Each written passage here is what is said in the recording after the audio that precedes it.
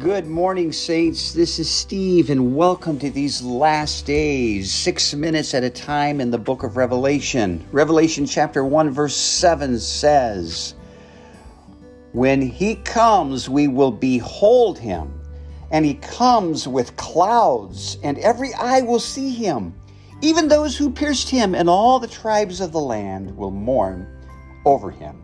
Yes, amen.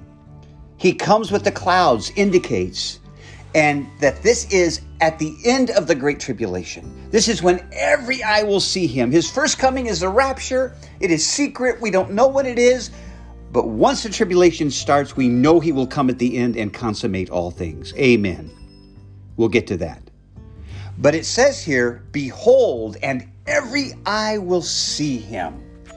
Every eye will see him is such a phrase. It is a succinct summary of God's eternal purpose and can even summarize the whole book of Revelation. Every eye is going to see Jesus. Just like every knee will bow, every tongue will confess he's Lord. So every eye will see him. It's inevitable. Isaiah 45, verse 5 says, "The glory of the Lord shall be revealed, and all flesh shall see it together." Isaiah was prophesying that one day all flesh would see God's glory together. This statement, "every eye will see him," is the fulfillment of that prophecy. To think that one day all humanity will find the solution to everything is found in seeing Jesus.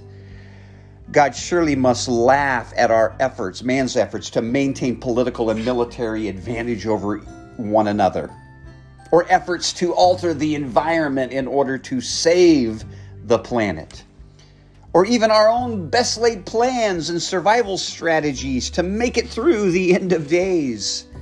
As David asked, "Why does the heathen rage and people imagine a vain thing?" When every eye truly sees Jesus, whatever else our eyes were fixed upon will look silly in comparison. It's amazing. The simple solution to man's problems is the revelation of Jesus Christ. What a book this is. One day every eye will see him, and everyone must bend their knee. Every tongue must confess him. There will be no choice but to declare him as King of Kings and Lord of Lords. Seeing him is glorious, but will be dreadful for many. The Jewish community, it says, those that pierced him will wail when they see him. This is the Messiah that we rejected. All the people of the earth will moan when they see him. Every eye will see him, and there will be no escaping his presence. John also used this word, behold, to describe seeing him. Behold is a very distinctive word for the book of Revelation. It's used 24 times. It means that the object we're looking at is in plain sight and available for our inspection and contemplation. You won't be able to miss Jesus. This is more than just a passing glance. He will be beheld by every eye, and every eye will see God's glory revealed in this Christ, and all will be made accountable. It behooves us, therefore, brothers and sisters, to behold him now. We do not want to wait for that day when every eye will be forced to see, every knee forced to bend, every tongue forced to confess him as Lord. 2 Corinthians 3:18 says we can behold him now, like looking at a glass or a mirror. We can see where we need to be changed. As we behold Jesus, we can see that he is glorious, and he alters us and he changes us when we spend time daily just looking at him, loving him.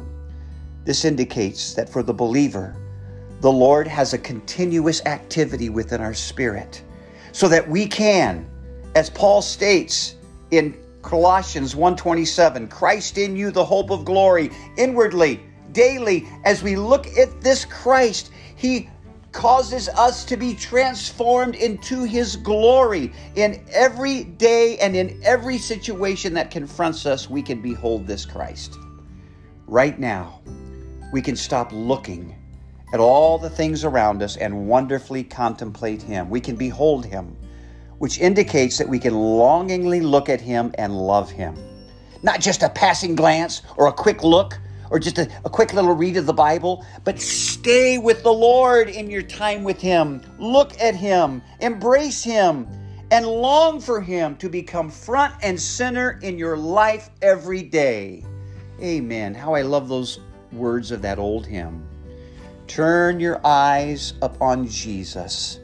Look full in His wonderful face, and the things of earth will grow strangely dim in the light of His glory and grace. Just consider that for you and I to stop right now and behold Jesus, to look at Him above all else, is to get into the heart and goal of God's eternal purpose for all humanity. I think for you and I to do that also brings it all a little closer to fruition. Amen.